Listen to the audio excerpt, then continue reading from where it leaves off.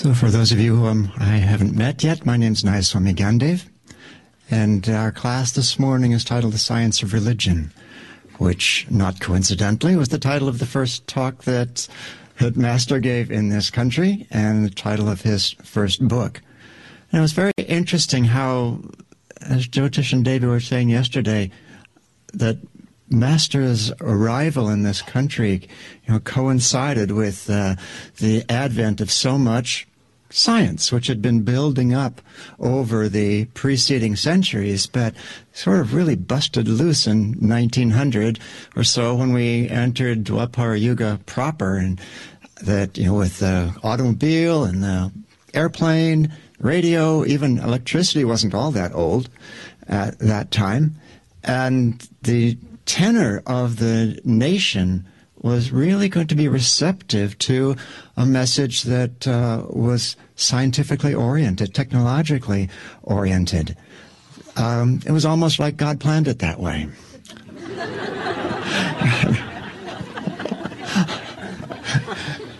And of course, when mid-century, the 1900s, Master's autobiography had hit, again, there was even more technology and science in the air. And people were going to be much more receptive to a message of a scientific approach to religion, because science and religion had been sort of taking divergent paths for quite some time in this country. And what Master was pointing out is that religion itself always had two divergent paths within it, and that the path that he wanted to emphasize was not sort of his personal path, was the path of self-realization, which was very much more parallel to the course that science was taking, the investigative approach. I couldn't resist looking through the autobiography with the aid of the computer, of course, and I found there's actually 148 mentions of the word science, scientist, scientific, 148 of those, and 2 whole chapters devoted to scientists, J.C. Bose and Luther Burbank. It was a message that, Master wasn't just kind of playing to the crowd, that this was what the crowd was really ready for at last, and hadn't been ready up until that time. I want to read, this is not from the autobiography, but from his early lessons, a brief excerpt. Our Master said, "The scientist gets results because he applies the laws of impartial reasoning and the universal laws of nature. He experiments and tests. He does not receive his knowledge by shutting himself up in a room and praying for it. He tirelessly and actively applies himself toward getting results. Religion must use the same methods. It should delve into the real inner nature of man and teach man how to know himself. It should separate the dross of superstition from real religion by burning it in the furnace of scientific investigation."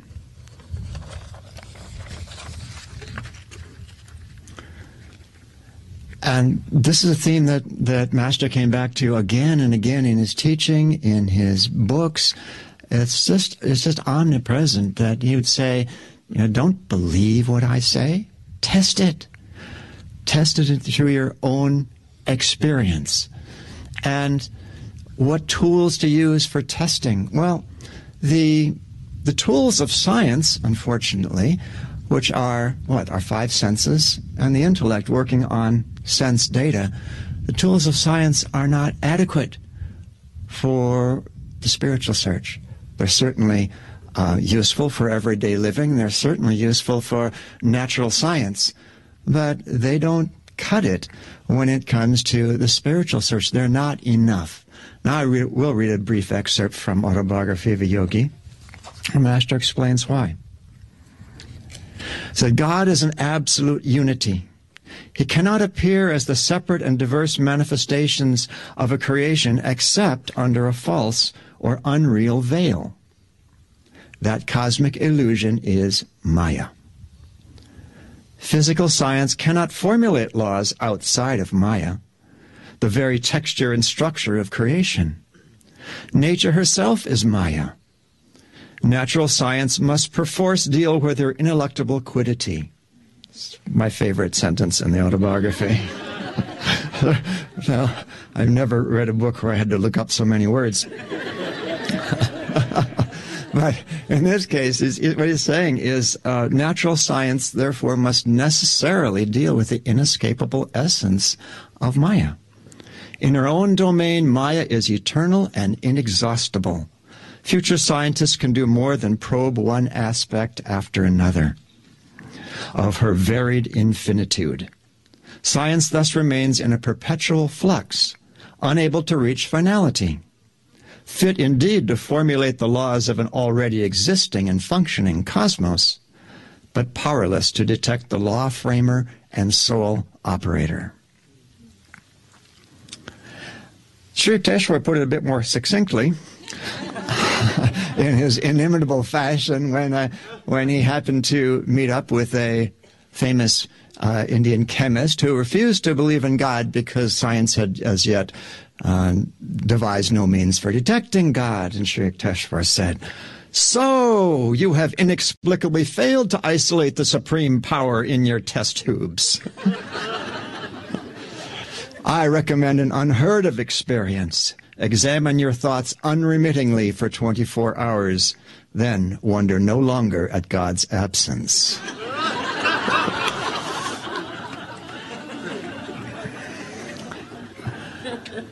And what both of these quotes are saying, basically, again, is that the tools of Maya, the tools of natural science within Maya, are part of Maya themselves. That the five senses and the intellect, we're not going to be able to lift ourselves out of Maya. That's like lifting ourselves by our own bootstraps. I have a friend who's a disciple of another guru who tells a story of one day there was a satsang, and a bunch of disciples were gathered around the guru, and there was one disciple who had rather a lofty opinion of his ability in Hatha Yoga. And the guru, tuning into this, asked him, "Can you do the half lotus pose?"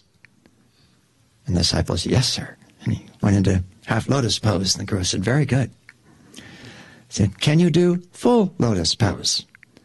And the disciple proudly went into full lotus pose, beautiful exhibition, and the master said, "Very good, very good. Now, with your right hand, grab your hair in the top of your head." Disciple did it. "Now lift yourself off the floor." Which, of course, we can't do. But what he's saying is that what we're looking for, we can't do with the means that we're so accustomed to in our lives, that there needs to be something much, much bigger coming into the picture. And you know, it's even worse than that. It's even worse than the familiar tools of the senses and the intellect not being able to take us out of Maya. They conspire to keep us in Maya because of our sensory gratification tendencies that we have all no doubt gotten free of in this lifetime, but they still hang on from previous lives, no doubt, and they also distract the mind. The mind is constantly outwardly engaged. The emotions are constantly stirred up, and as a result, these aspects of Maya, the senses and the mind, just tend to keep us locked in. And the idea then has to be there has to be some other tool, something else that can take us out of this realm of Maya into God realization, if that's the name of the game. And Yogananda was always very strong about that. It is the name of the game, especially the realization of God as divine bliss and that ultimate essence of the divine behind all the other manifestations that we see, that we even feel, just that divine bliss that is behind everything. What's going to take us out of Maya and into that?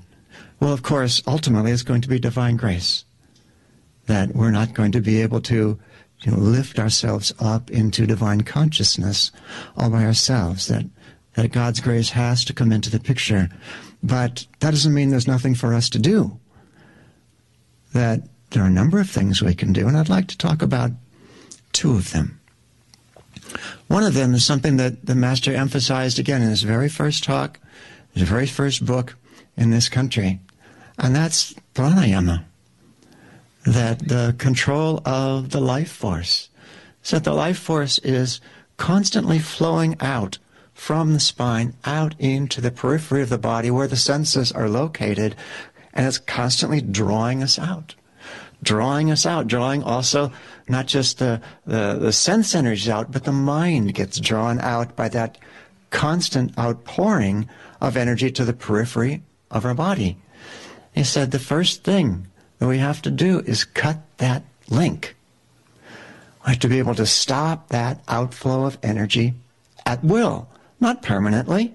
You know, we need the senses. They have their uses, but to be able to stop that outflow of energy, the outflow of consciousness into the material world and draw ourselves back into the inner world. And he said that, of course, Kriya Yoga, as you might imagine, is the technique par excellence for doing that, cutting off that outflow. But really, in a very real sense, all of the techniques that he taught are helpful for cutting off that outward flow. Well, just Hong Sa, for example. You know, the very act of that inwardly directed concentration begins to withdraw the life force from the periphery of the body, from the process of activating the senses. As Master put it, he said, we disconnect the sense telephones through that act of inward concentration in Hong Sa. Even though we're not trying to work directly on the energy, it just happens through the act of concentration. Of course, energization is another good example, how we, not necessarily about drawing all from the periphery, but rather gaining control over the life force so that we can withdraw it through the agency of will whenever we want to. And oh, by the way, I want to invite everyone to join us this fall for the 30-day energization challenge. Okay?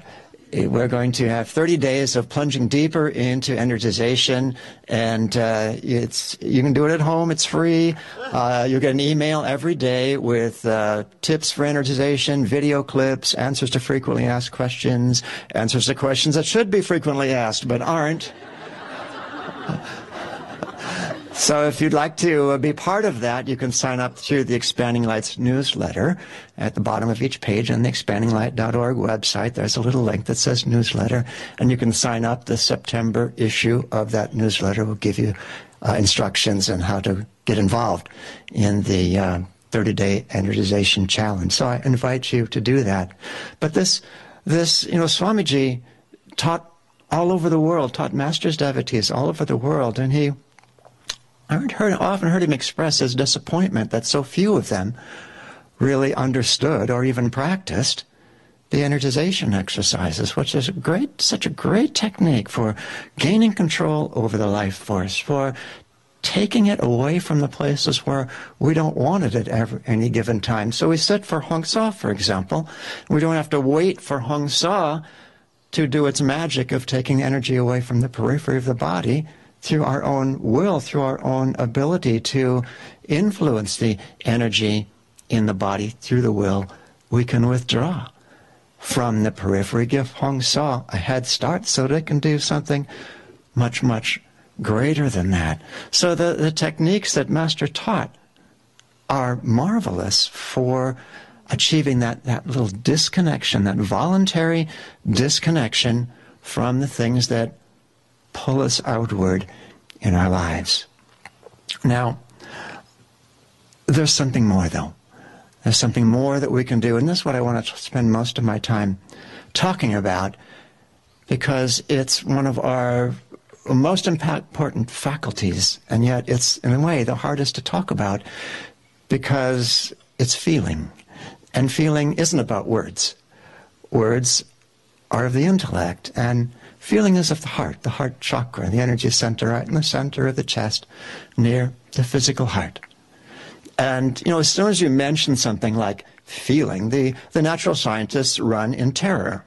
Because this is anathema. This is what they want to keep out of their researches, keep out of their experiments. And given the nature of feeling that they're talking about, that's a good idea, because they're talking about feeling as emotion, as desires, as expectations, as likes and dislikes.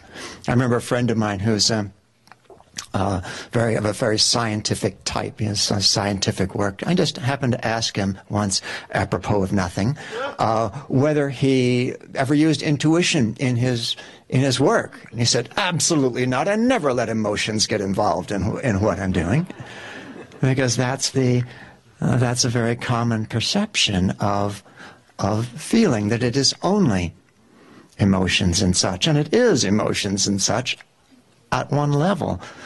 But what Master's talking about, and what Swami often talked about in the application of the yoga techniques, is feeling as its higher octave of intuition, of that direct perception of what is, without the filter of the intellect, without the filter of past habits and subconscious associations, just direct perception. And the best scientists don't run from that. Einstein said that the only thing of value is intuition. That's very interesting. The only thing of value in his work, of course, was intuition. And I remember when I was in graduate school in mathematics, most of us were in a clump of students who were of more or less equal ability. But there were two people in the group who weren't in that clump, who had such an intuitive feel for mathematics. They were like a breed apart. And it was always humbling to be around them, because they weren't any older than I was. They were basically the same age as I was. But they just had this intuitive appreciation. They could see possibilities. They could see likelihoods that would never even occur to the rest of us, because they had refined, at least in that part of their lives, that intuitive faculty. And, oh, by the way, speaking of counting things in Autobiography of a Yogi, I counted something else as well. I counted references to the specific fields of science. Physics, 6 times. Chemistry, 6 times. Biology, once. Total of 13. Not bad. Mathematics, 21. Just saying.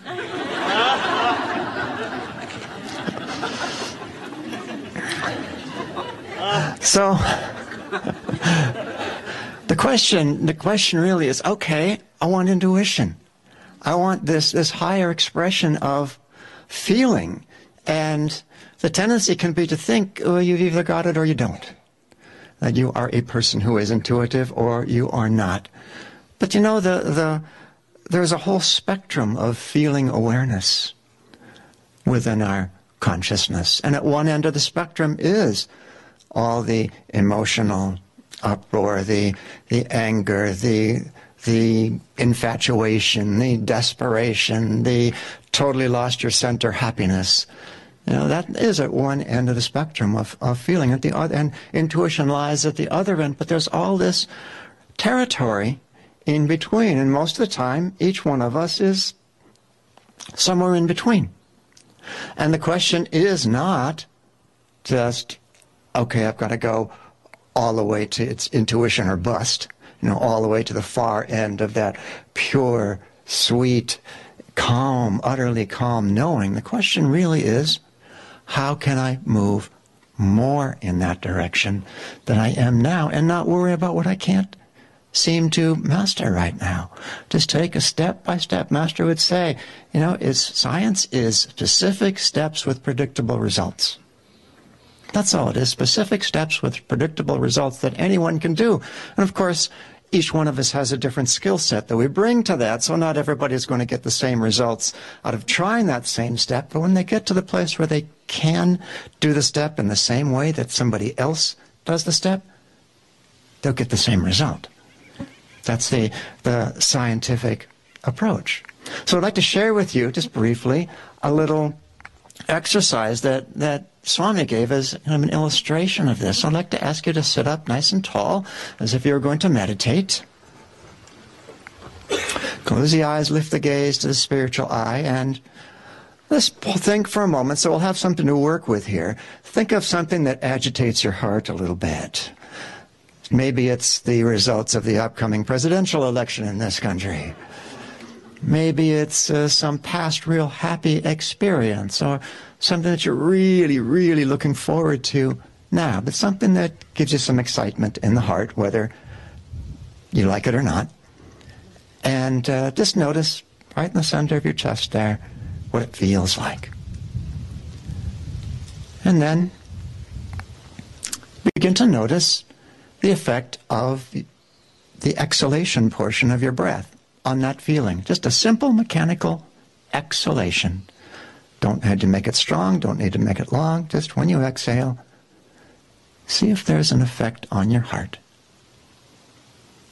And of course, there is. There's a bit of a calming effect on the heart. Simple, mechanical, but now we can add something to it. Each time you exhale, consciously bring calmness into the heart. Very consciously, intentionally. And we've begun to bring the feeling aspect of who we are into this practice. It's not mechanical. You can't bring calmness to something. It's not a mechanical thing. But let's go a step farther. Not only bringing calmness to the heart with the exhalation, but enjoying that calmness.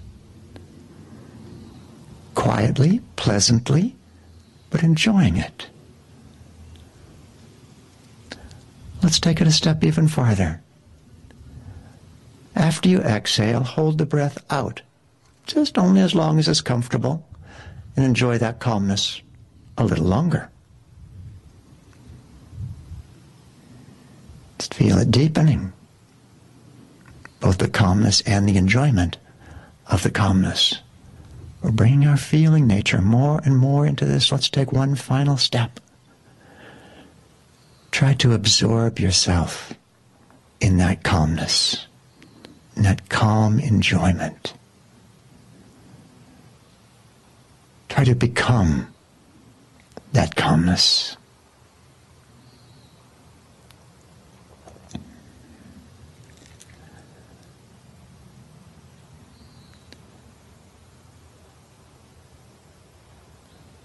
And let's open the eyes once again, and that's a very short practice, and I suspect that not everybody here was able to actually become that calmness, but it's just an illustration of moving along that spectrum of feeling toward the intuitive state where you do become that calmness. You would just unite with it.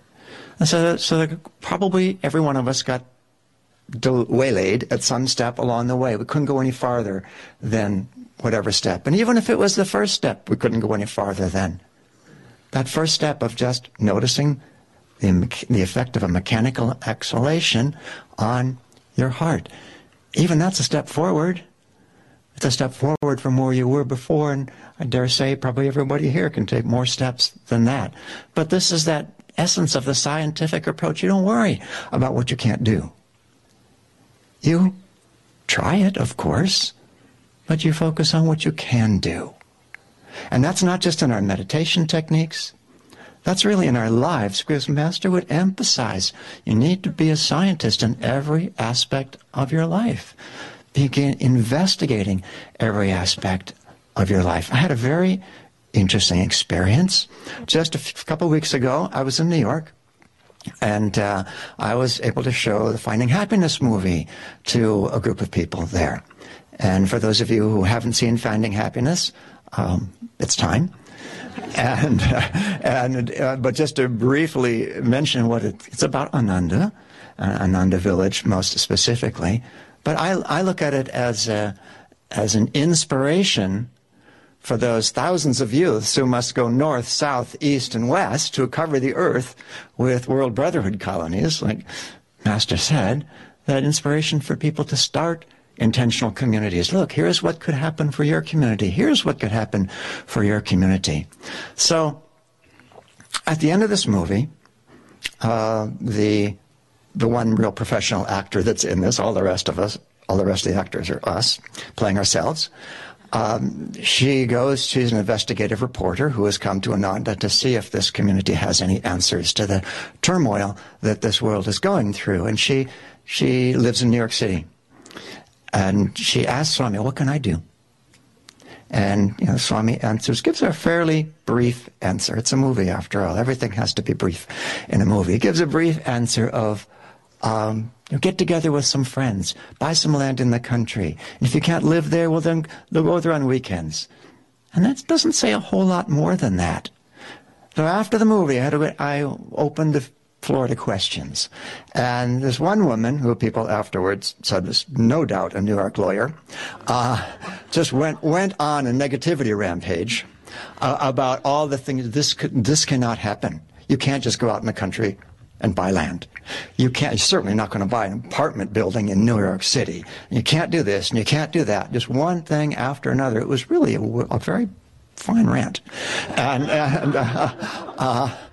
And after she finished, I was so struck because I just couldn't help but say, isn't it interesting how if you look for reasons that something can't happen, you'll find them. Look for things that can happen. That's the way energy moves forward. That's the way things get accomplished. She had said what Swami Kriyananda said at the end, go buy land in the country. That's just capricious, whimsical, unrealistic. And if there's one word that I really wouldn't think to apply to Swami Kriyananda, it'd be, capricious would be one of them. But after you've been around him for a while, or been around this community for a while, you see what was going on. He was just throwing out this idea. And the idea is not the idea. The idea is to pursue it and see what happens. See what can happen. And probably what the final thing that can happen for any particular group of people will be different from the idea that he was throwing out. But the thing is to get started on it. Just move in that direction a little bit starts to clarify the whole picture of what's possible. And you find out what this group of people can do and what might be out of their reach right now, just like we do in our practices. We can't necessarily do it all, but we find out what we can do. And we focus on what we can do. And then reach toward what we can't yet do, constantly reach toward it, but not feel bad that we can't do it. Because a scientist doesn't feel bad, necessarily, when the experiment fails. I don't think Thomas Edison, if he'd have felt bad every time his attempt at creating the electric light bulb failed, he would have been really badly depressed for his entire life, because he said, I didn't fail. I just found 10,000 ways that don't work. And finally he did find the way that worked, and that's what we're going to do too. We are probably going to find maybe not 10,000, maybe 5,000, maybe only 10, maybe only 5 ways that don't work, to reach out for that intuitive state where we begin to perceive even a little bit of who we are and not worry about any failures along the way, because we will fail. And we just get up and go again and go again. And that's the scientific approach. That's the specific steps with predictable results. The science of religion.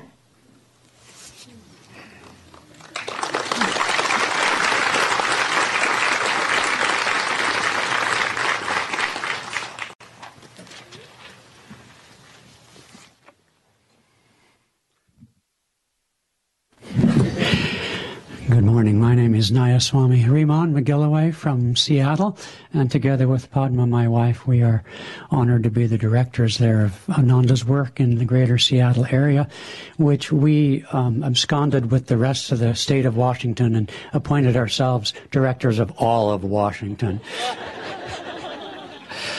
But Gyandev and the three of us didn't really coordinate anything, and I'd like to begin with an extension of the exercise he did just a few minutes ago. And if there's anybody who needs to stand up, would like to stand up, you can do that, but it's not necessary. What I'd like to do are two things. One is I'd like us to pay attention to our heart rate, and for some of you it might be helpful to place your hands over your heart and close your eyes, entering the asana of meditation, straight spine and chest up. And I'm going to count to 10. And all you need to do is pay attention to your heart. I'm going to count slowly.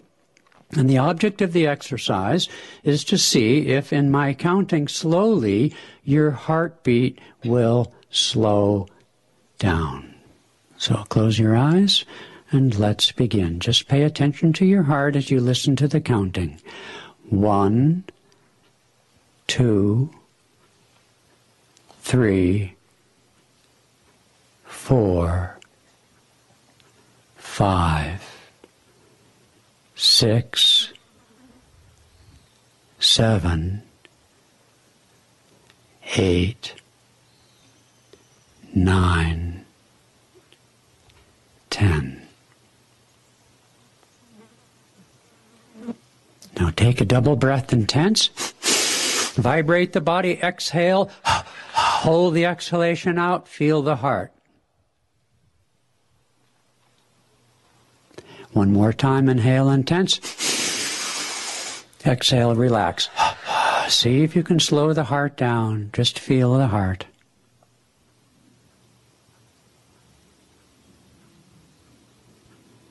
Okay. Thank you. Just in general, in the practice of pranayama, whatever it might be, from double breathing to Kapalbhati pranayama, one of my favorites, all the way to Kriya, we should make haste slowly. I find that in classes on how to meditate and workshops and retreats that sometimes the one guiding the pranayams just sort of barrels through them like they're on the freeway, hoping something will happen. When we do the energization exercises, most of us are really good about tensing and really bad about relaxing and feeling. And so I've made it a point during my own personal practice of energization to tune in to certain rest points in the exercises. The most obvious one would be halfway through it, about 20-part recharging, to take an extra moment to feel and go deeply. But my all-time favorite energization exercise is the last one, number 39, where you don't tense at all. You inhale, exhale, hold the breath out as long as comfortable. It's where we segue to meditation. It's where we reap the fruits, you might say, of energizing the body, the astral body, the life force in the body, and then becoming identified with it.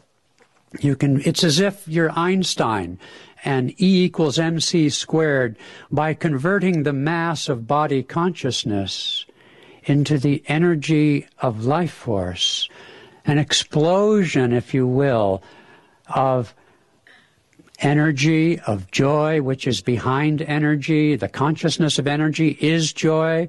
I remember a T-shirt from our old jogathon many years ago when our children would raise funds for the school here. We had a T-shirt. I kept it until it fell apart. It said, "Energy and joy go hand in hand." And if you want something done, who do you ask? A lazy person? No, a busy person. Isn't it so? There is joy in energy. Now, the topic I want to eventually get to is breathlessness.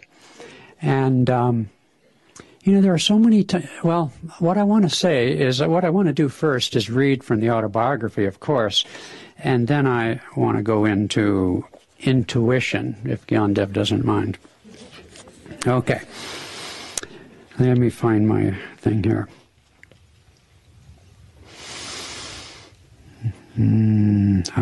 Okay. Where did it go?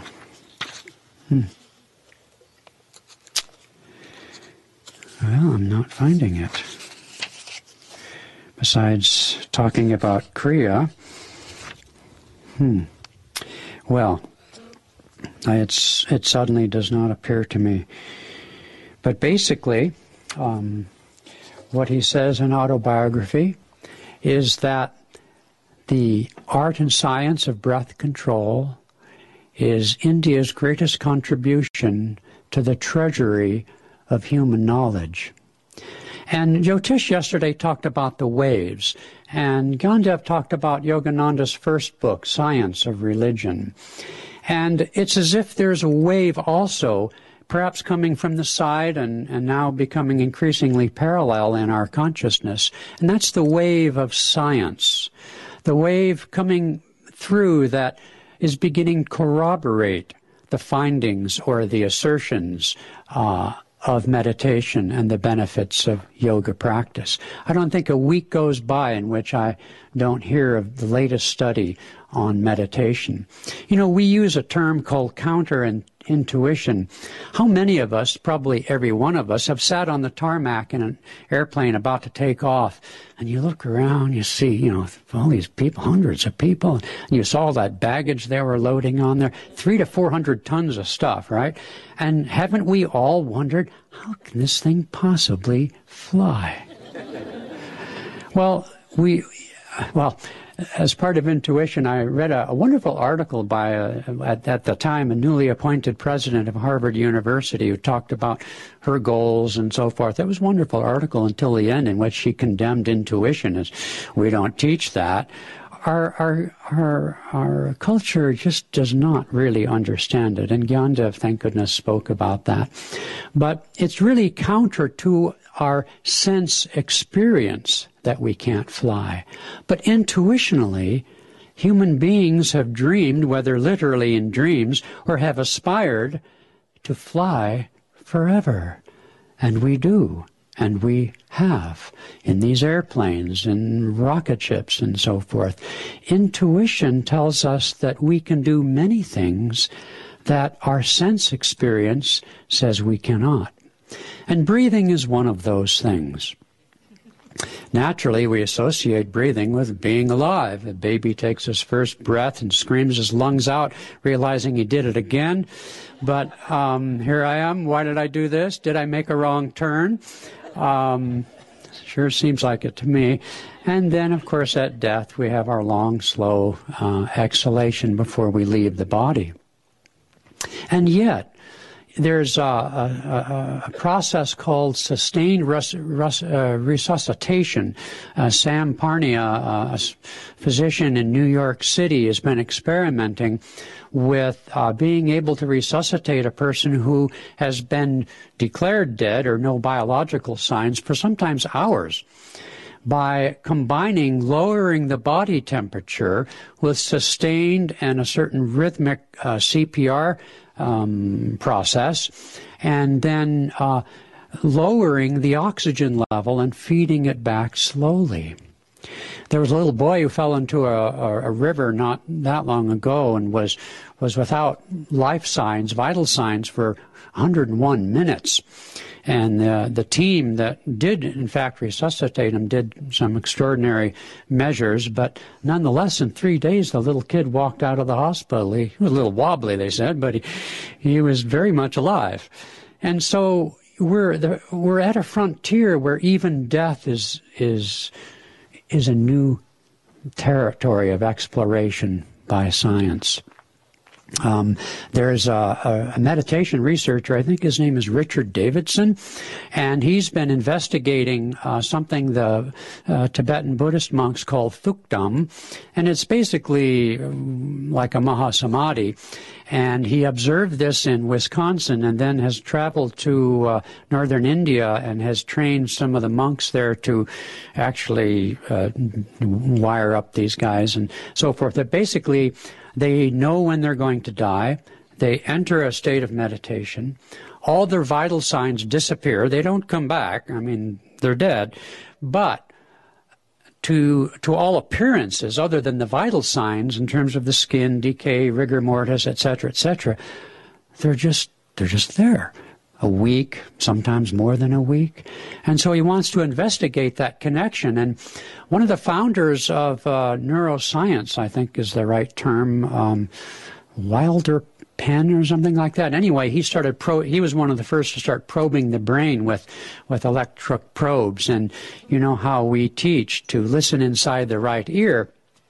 And he found that by probing on just above the right temporal lobe here at what's known as the Sylvan fissure, he was able to have patients, and it doesn't hurt them at all, there's no pain felt, actually experience, and consciously say so, out-of-body experiences just from that simple probing.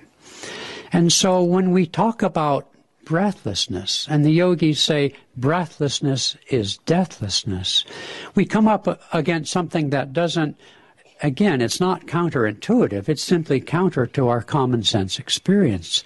But it's very intuitive. Think about this. When you've been ill, you have a disease, chronic or otherwise, or as we age and experience the debilitating effects of aging, and in fact death too, don't we all intuitively know that our troubles, including emotional and mental, not just these physical things that we all have, on some level we know that these things are foreign to us. Logic and common sense will tell us, well, like Buddha himself, discovering illness, old age, and death, and going off to solve the mystery of life. So we can't deny the logic of the human drama and human experience, but on a deeper than conscious level, we don't identify with it. And even when we accept, let's say, the fact that we're dying, even when we accept it with a calmness that is transcendent. Swami Kriyananda wrote, I think it's in the 14 Steps, The Art and Science, Raja Yoga, he said that whereas for most of us, action, including completing our job and task at hand, the goal of action has for its purpose rest, to completion. And he said the goal of breathing techniques is to achieve breathlessness. And the goal of life, he went on further to say, is transcendence.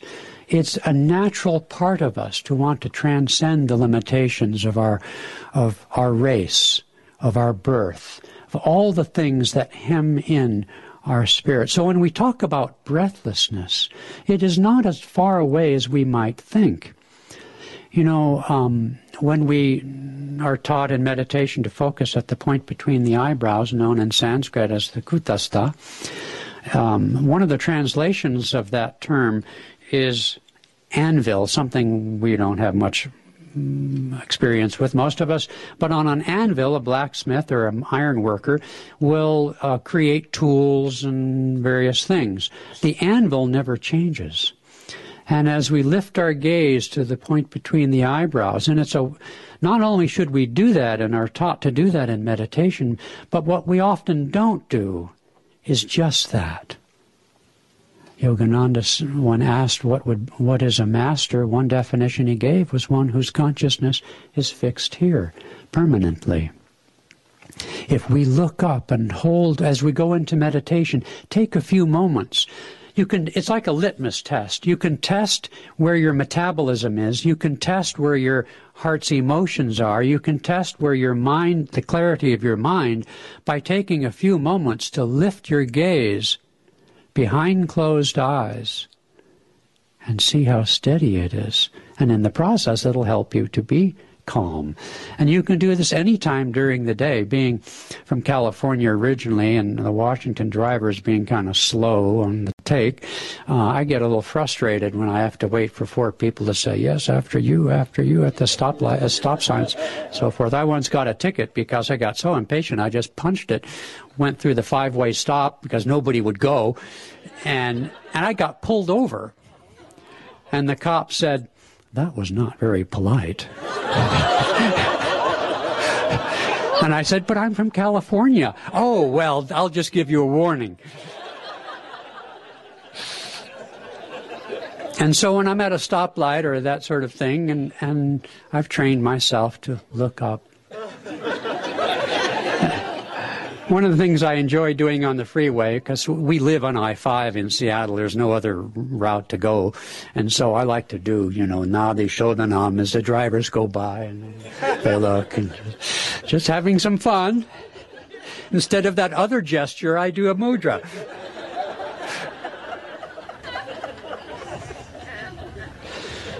But Jyotish also talked about the yugas, and I estimated last night that I perhaps have taught the Raja course over 3 months, maybe 50 times in the last 20 plus years. And in the first few years, I used to get frustrated because Kriyananda Swamiji starts this wonderful course on the yugas. Now, what student of meditation even wants to hear about this thing? And yet, it is, I've come to realize, the objective basis for our teachings. I don't have time to get into that here today, but I endorse his recommendation to read the Yugas book, because behind everything we teach, I can't think of any major workshop or lecture that any of our teachers, including Swamiji over many years, has given in which there isn't some passing reference to the Yugas. Take, for example, yoga. The word yoga universally, and this is in India too, is universally associated with Hatha yoga, the physical poses. It's not what the word really means. And in fact, when Gyandev wrote his book on yoga, he had to call it spiritual yoga in order to make the distinction. Well, we shouldn't have to call it spiritual yoga. It is yoga, because it's there to uplift us into superconsciousness. It's one of the great contributions, our teachings, and Swamiji, especially in the book I love so much. It's the core course for our meditation teacher training, Awaken to Superconsciousness. We teach people to awaken to intuition, as Gyandev was saying, to superconsciousness, to a level of being that transcends the ego. I haven't surveyed a lot of meditation teachings and so forth, but I know many of them you just listen to music or you just chant a mantra, but to actually go beyond the ego is the highest aspect of meditation. But not only that, but prana coming up through the Kali Yuga has been associated entirely with breath rather than the life force. And a curious thing I thought to share with you is that as the descending ages of the 12,000 years declined and humanity was losing the capacity to attune ourselves to divine consciousness, as in the Sathya Yuga, or to the lesser gods, if you will, in Treta Yuga, as we move down through Dwapara. In the cult of Osiris in Egypt, they had a ritual in which the new pharaoh, or maybe the new high priest, would be, they'd go into the Great Pyramid deep inside, and they'd put the pharaoh to be, let's say, in a casket and seal it with wax, and basically suffocate the fellow. And they would count have very precise count, and then they'd let the old buster out.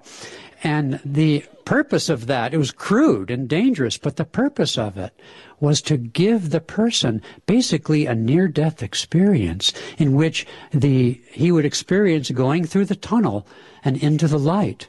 And as we know from the surveys of near-death experiences, which is such a wonderful contribution in many ways, including to science, because some very well-credentialed people are studying these things, this is the consistent experience. There was a survey of people who had NDEs, as it's called, and they asked them to describe the medical procedures performed on their so-called dead body as they watched from above.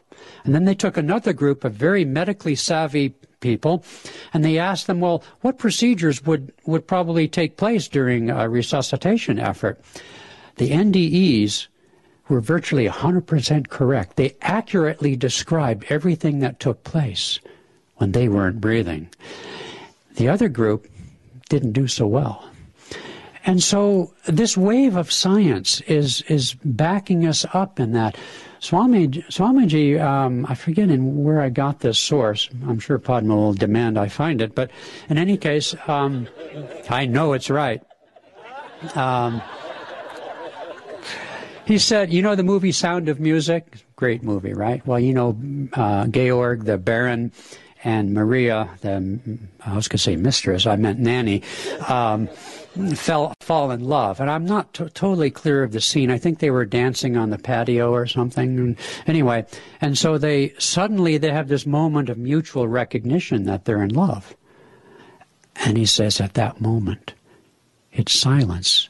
He said, even human love, when it achieves the apex of perfection, does so in silence. And when I'm driving down the freeway in where do I live? Seattle. And I come around the corner and I see Mount Rainier, it's like we have moments of breathlessness all the time. It just goes again, it's not in our vocabulary. It's like our little children in a culture that doesn't believe in reincarnation. They say all sorts of amazing things, but the parents don't pay any attention to it because they don't really understand what they're saying.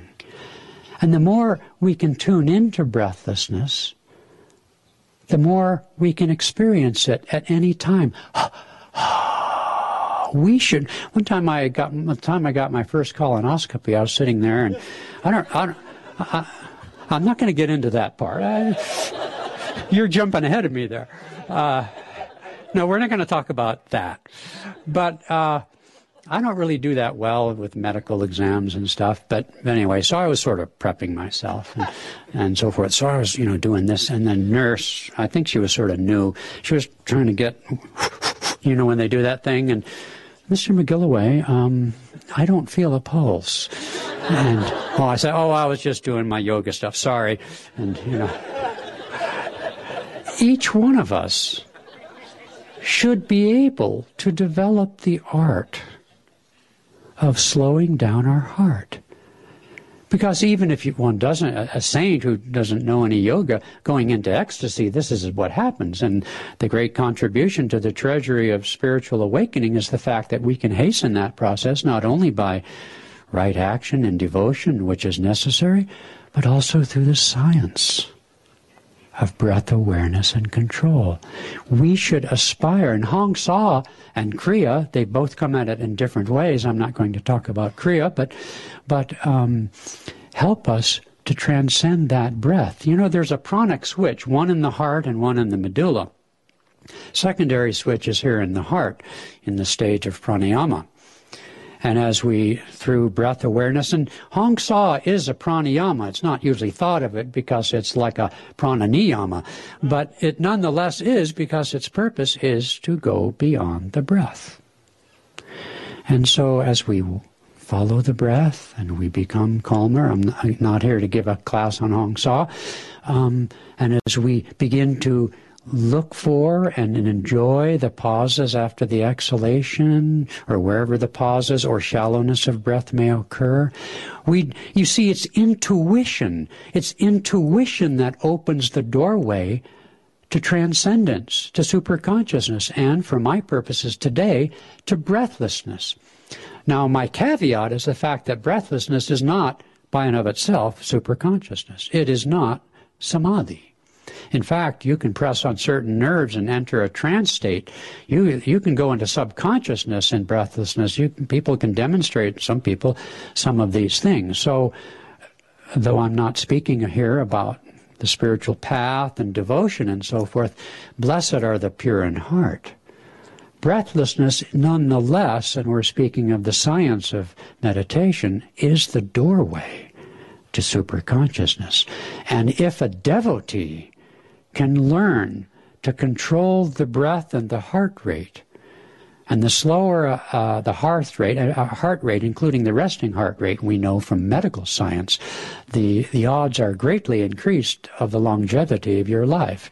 Yogananda predicted decades before it's been proven by medical science that the practice of yoga would increase our lifespan.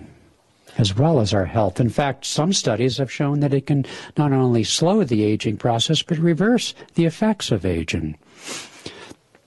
Memory, I'm hoping memory. But anyway, I keep forgetting about that point. But there is also one other caveat, which is for some people, when we experience breathlessness, particularly in meditation, although it can come other times, there is an autonomic response of panic or fear. For example, one pranayama I love to do, Kapalbhati pranayama, where you do repeated thrusts of the abdomen, and you basically shock the heart, and you rapidly decarbonize the bloodstream, okay, with very little oxygen intake. And you know how they send the astronauts up on a 737 and go as high as the thing will go, and then they drop? Well, they can experience weightlessness for a short time, but that's how they kind of get used to it. Well, we can use pranayama to experience a taste of breathlessness, because the actual onset of breathlessness, though it can be helped through the science of it, is, as I say, an actual intuitive experience. How many times you maybe gaze out the window at a beautiful sunset, or you look at a flower? You go to focus on anything, and immediately we can learn, in other words, to enter. I love that story of Ramakrishna, who the first samadhi he had, supposedly a flock of geese flew over and he went into samadhi. Well, I've been looking at those ducks, and it hasn't happened. So I guess it's not about the ducks. But what I'm saying is we attune ourselves to transcendence through intuition. And we can hasten that if we use the science of yoga to learn to control our breath. Diet plays a part. A rich emotional life, a life of drama, contributes negatively to that ability. But by paying attention to the heart, to the breath, one reason is one of the ways out. And when I teach Hong Sa, I say, one of the things that you're learning in this simple, but Yogananda called it the highest technique of concentration, is by practicing watching the breath in meditation when you're not doing anything else, you're actually reprogramming the brain, the mind, to watch yourself during activity, to become mindful. Now, many years ago, the term mindfulness conjured up watching one's thoughts. But in fact, as the industry of meditation has evolved through scientific analysis, mindfulness is squarely in the camp, squarely is centered and founded upon watching the breath. Well, guess who just caught up with us? And so this breath, which is an obstacle to concentration, is at the same time the doorway out. And so we can attune ourselves through the doorway of intuition. Just as humanity has sought to fly, we should affirm and seek to fly above the confines of the breath, the body, and the ego by attuning ourselves intuitively to breathlessness.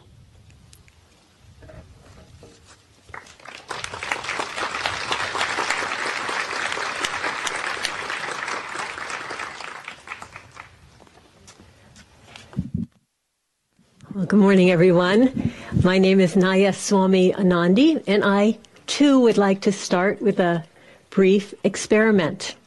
I would like you to tune in to the feeling in your spine and your bottom as you sit in your chair. And I would like you now to stand up, reach up, stretch, inhale intense, and reassess. Okay. Fresh flow of blood. You can now sit down again.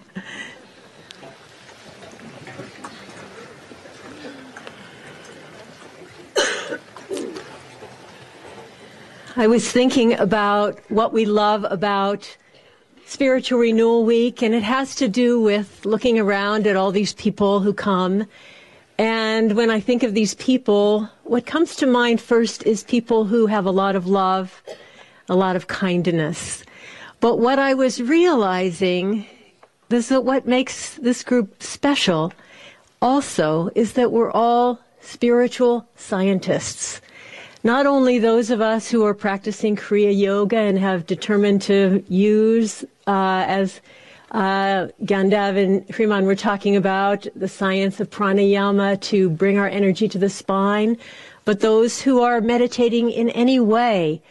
Spiritual scientists are people who are willing to look at life and say, is this working? How can I improve myself? How can I shift where my consciousness is? Is what I'm doing working? If it's not working, how can I change?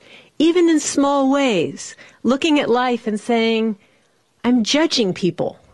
Does that make me feel happy? Does it make people like me? Then why am I doing it? Who is suffering? Me. Okay. Why am I doing it? I'm afraid. What am I afraid of? Take it deeper and deeper. The scientist is probing for information. Why is it there? And then come to what we can assess, hold it up to God and say, free me. I want to change. I want to learn from what I'm doing. I want to make better choices. If we're anxious, I've been thinking about this lately. Why do we become anxious? You don't say, I give up my anxiety. What is the anxiety from? I'm attached. I'm attached to things being the way I want them to be. I'm attached to people thinking of me the way I want them to think of me.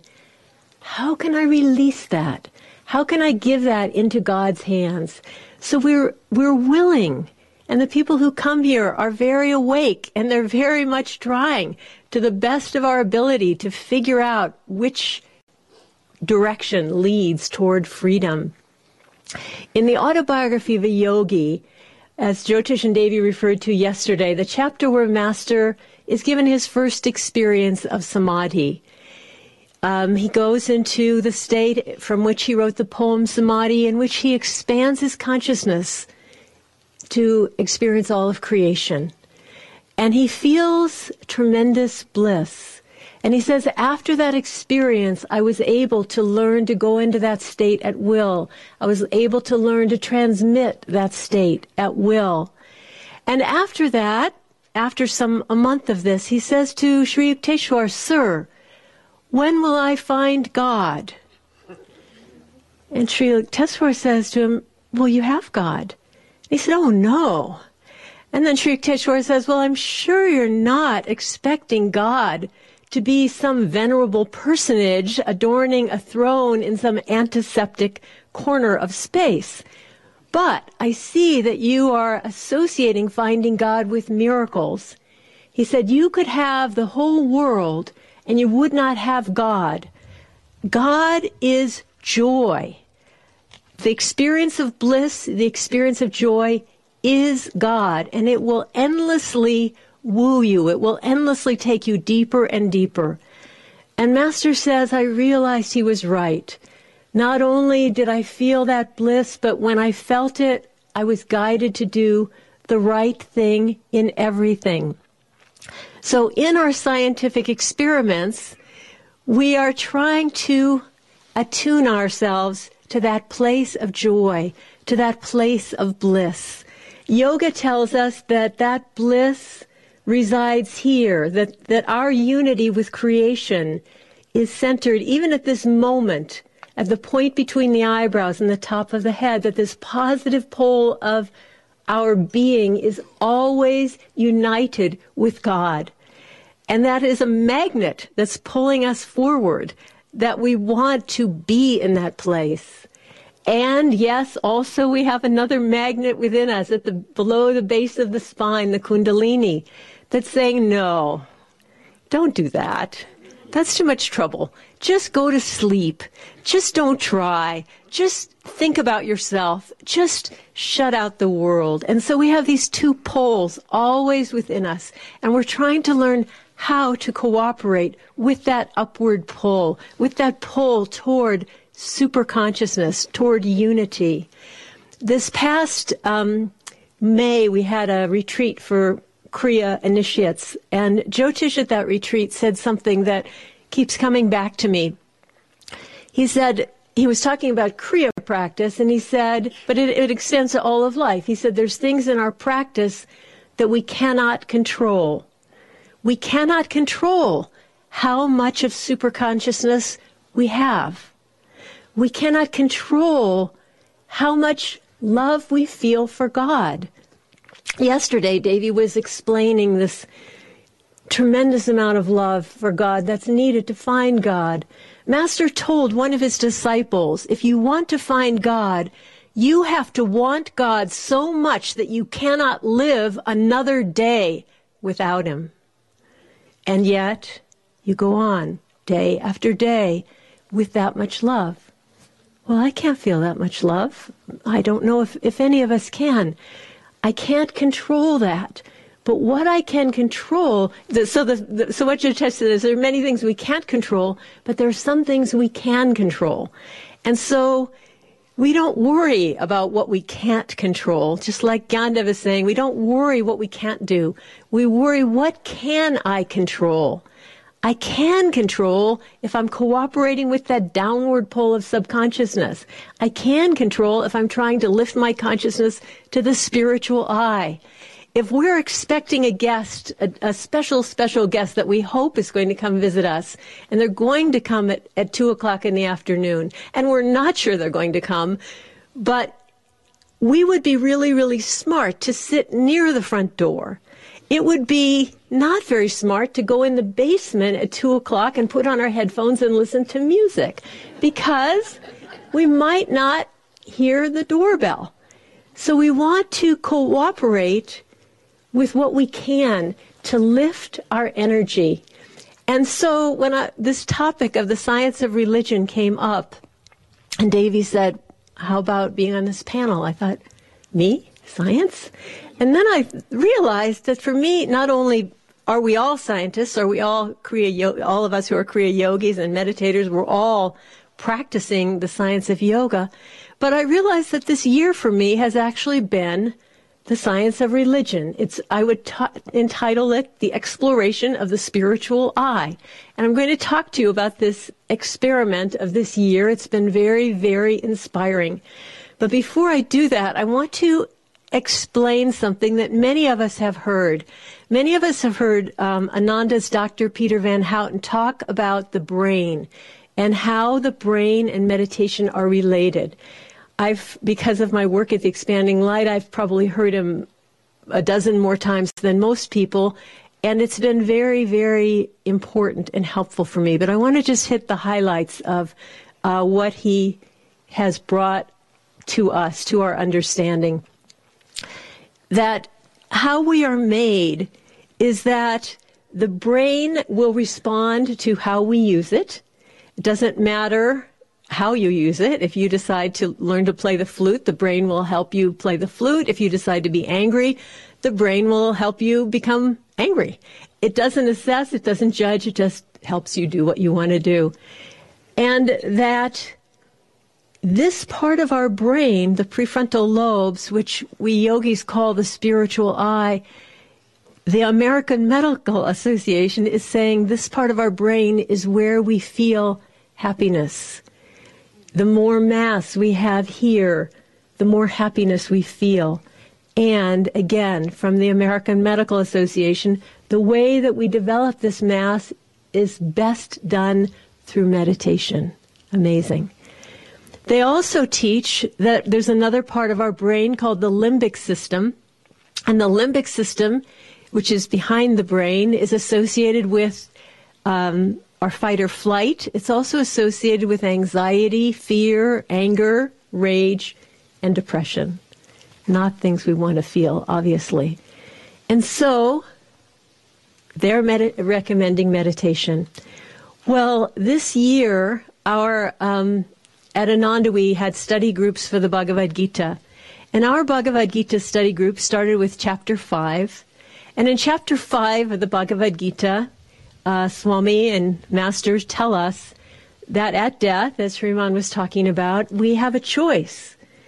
For the enlightened yogi, he goes out through the spiritual eye. The unenlightened yogi goes out through the back of the brain in subconsciousness. And I felt a chilling familiarity when I read that. I thought, oh no, not again. Because I'm not positive that I'm right about this, but I think for most of us, the reason that we're here is that we did not go out through the spiritual eye. I think there's more to that story, but I think that you could say that. And so in our group, we created a list of ways that we can focus our mind at the spiritual eye and began to practice them. And one of them was described by Swami Kriyananda in an article he entitled The Final Exam, talking about helping people prepare for death. And he said that when you're with someone who's leaving the body, you should place your finger on their spiritual eye, and you should, with your will, draw their life force here. Well, we decided to practice it by using our own index finger on our own spiritual eye and using our will to draw our mind there. Now, Master said that in his days in Sri Yukteswar's ashram, that's what he did. He kept his mind there all the time. He didn't keep his index finger there, and we can do it without keeping our index finger there, but it can be helpful in certain times, in certain needs. Recently, in June, another Ananda teacher and I went to Reno, and we gave a couple of workshops there. And my second workshop was on meditation, and I was explaining what I just explained about the brain and meditation and anger and so forth. And this young man raised his hand, and his hand was covered in a bandage. And he said, and then I understood the bandage, he said, "Can you teach me?" He said, "I have a habit of getting angry and punching the wall. Can you teach me how I can, when I feel angry and I want to punch the wall, how I can stop and meditate before I punch the wall?" And I said, well, I don't think that's going to work. But if you meditate just a few minutes every day, you may feel more calm and you may not want to punch the wall. But later in that class, I had people try the experiment, and I'm going to lead us in it briefly in just a moment, of putting their finger here and concentrating there. I said, just bring all your attention to where your finger is. And there were many positive responses, but the best response to me was the young man with the anger problem. And he said, yes, I can feel this, and this is something I can do before I punch the wall. So I want us to try a little experiment now. I think I'm going to, no, we'll just do it the regular way. Okay. So once again, as, now I can't remember who had us bring to mind something that made us anxious, but let's just bring to mind something that makes you a little annoyed, irritated, frustrated, not happy. I know it's not that easy for a group of yogis to do this, but just, if you can just bring something that's not your favorite thing to mind and just see how you feel.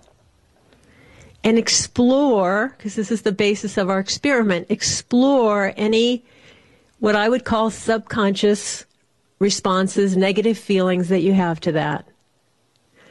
And now just once again, inhale, stand up, tense your body, open your eyes, and just bring your mind to a conscious place.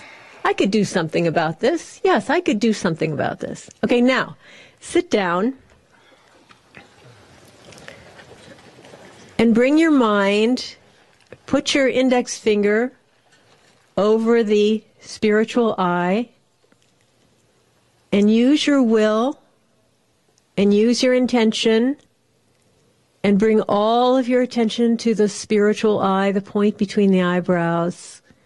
Feel that you are consciously choosing to align your consciousness with the divine, with joy, with the presence of God within you.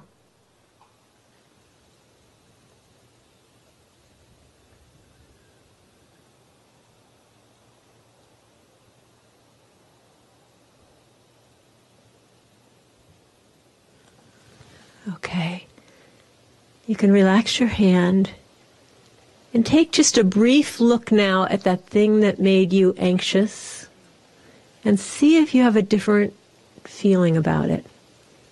Okay?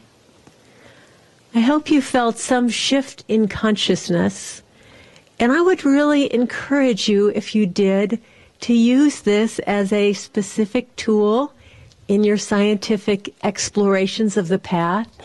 As I've been using this past year, I had a couple of experiences that I want to share. I believe they were gifts given to me so that I could experiment. I don't get angry that often, but shortly after we started our spiritual eye experiments, something happened with another person, and I became extremely annoyed. And I tried to express my annoyance in an articulate fashion, and it fell on deaf ears.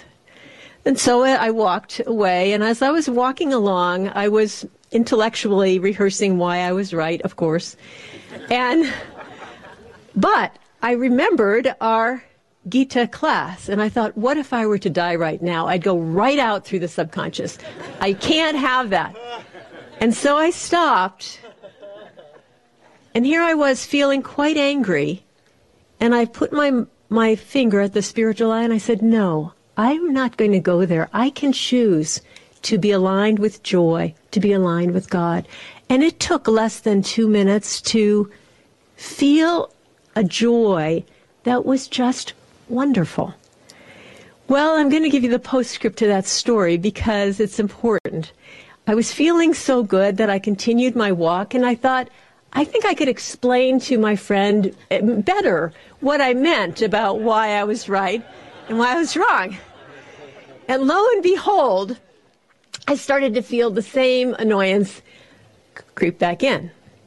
So then, and I'm saying this because I'm encouraging experimentation, I stopped and I said, God, I've expressed myself once.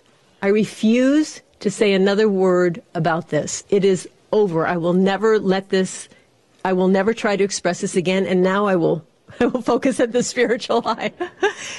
And that was a permanent shift. And it wasn't a shift of suppression, and it wasn't a shift of, oh, I'm going to give up on this whole thing. It was freedom.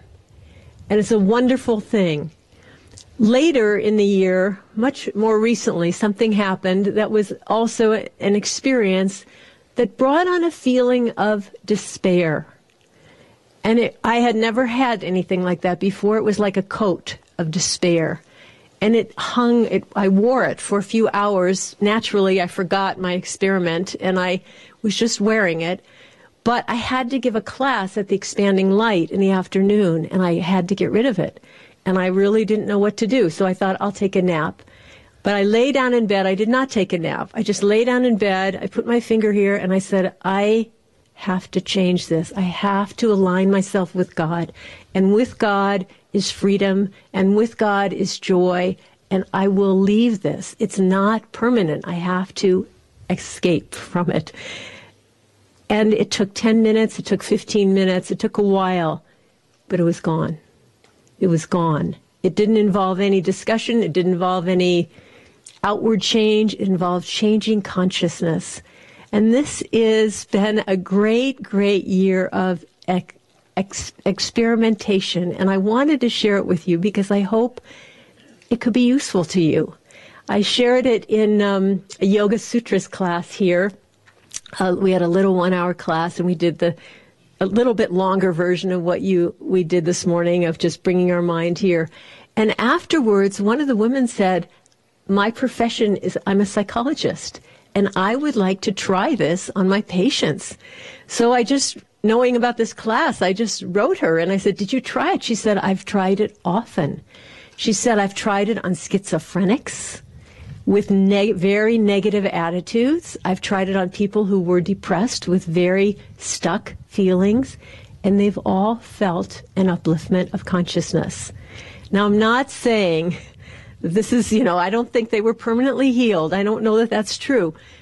But it's a tool to really uplift our consciousness, and it's a tool to align ourselves with that presence of God, the presence of joy that is who we are, that is always within us. in the autobiography of a yogi, in the chapter on the law of miracles, Master shares a story that I think is valuable to share because it was very meaningful to me. At the end, he's talking about what happened to him. He was sitting meditating. Many of you know this. He was meditating at 4 Garpar Road. And suddenly he was in the body of a captain of a ship. And the ship was hit by a shell, and the ship exploded, and Master and his men that were still alive dove into the water and swam for the shore. And as he climbed onto the shore, a bullet hit him in the chest. He said, I felt the blood seeping out of my body. I felt, this is it. I'm dying. And he was in that experience. And then moments later, he was sitting in Garpar Road meditating. And he was so excited. Oh, I'm not dead. After all, here I am. I'm alive. And he's breathing and happy. Back in the body of the captain dying on the battlefield. He just said, God, am I dead or am I alive? And what he heard was, neither. What has life and death to do with light? You are neither dead or alive. We are images of light. And I think that story, which is rather dramatic and not something we can duplicate in our lives, it's important because sometimes you're meditating and you feel full of joy and you feel God is so close and you feel the spiritual path is so wonderful and just such a breeze. And then the next morning you wake up and you're totally flat. You can't concentrate. You can't feel anything of God's presence. And you say, God, which is real? Am I a devotee full of devotion or am I a completely flat failure of a meditator? Neither. Neither is true. God is always there. God is the light behind you. It doesn't matter how you feel. We just have to look for that light. We have to look for that presence of God. So we are all in the middle of a great scientific experiment. And Master said the best way to get results is not to look for the results, but to keep doing this, what you need to get the results. We want results. We need to work for the results. We want to not look for the results. Because then, just like the person who starts a scientific experiment and he stops it and says, oh, I wonder if it's working. Oh, it's not working. It won't work. We have to keep up with the experiment till the end of life. We have to keep saying, how can I get better at what I'm doing? What tools are available for me to use? How can I be a better scientist? What can I learn from my teachings? What can I learn from the techniques? How can I bring more of myself into this process? We want to attune ourselves, and we want to not give up until the experiment is successfully completed.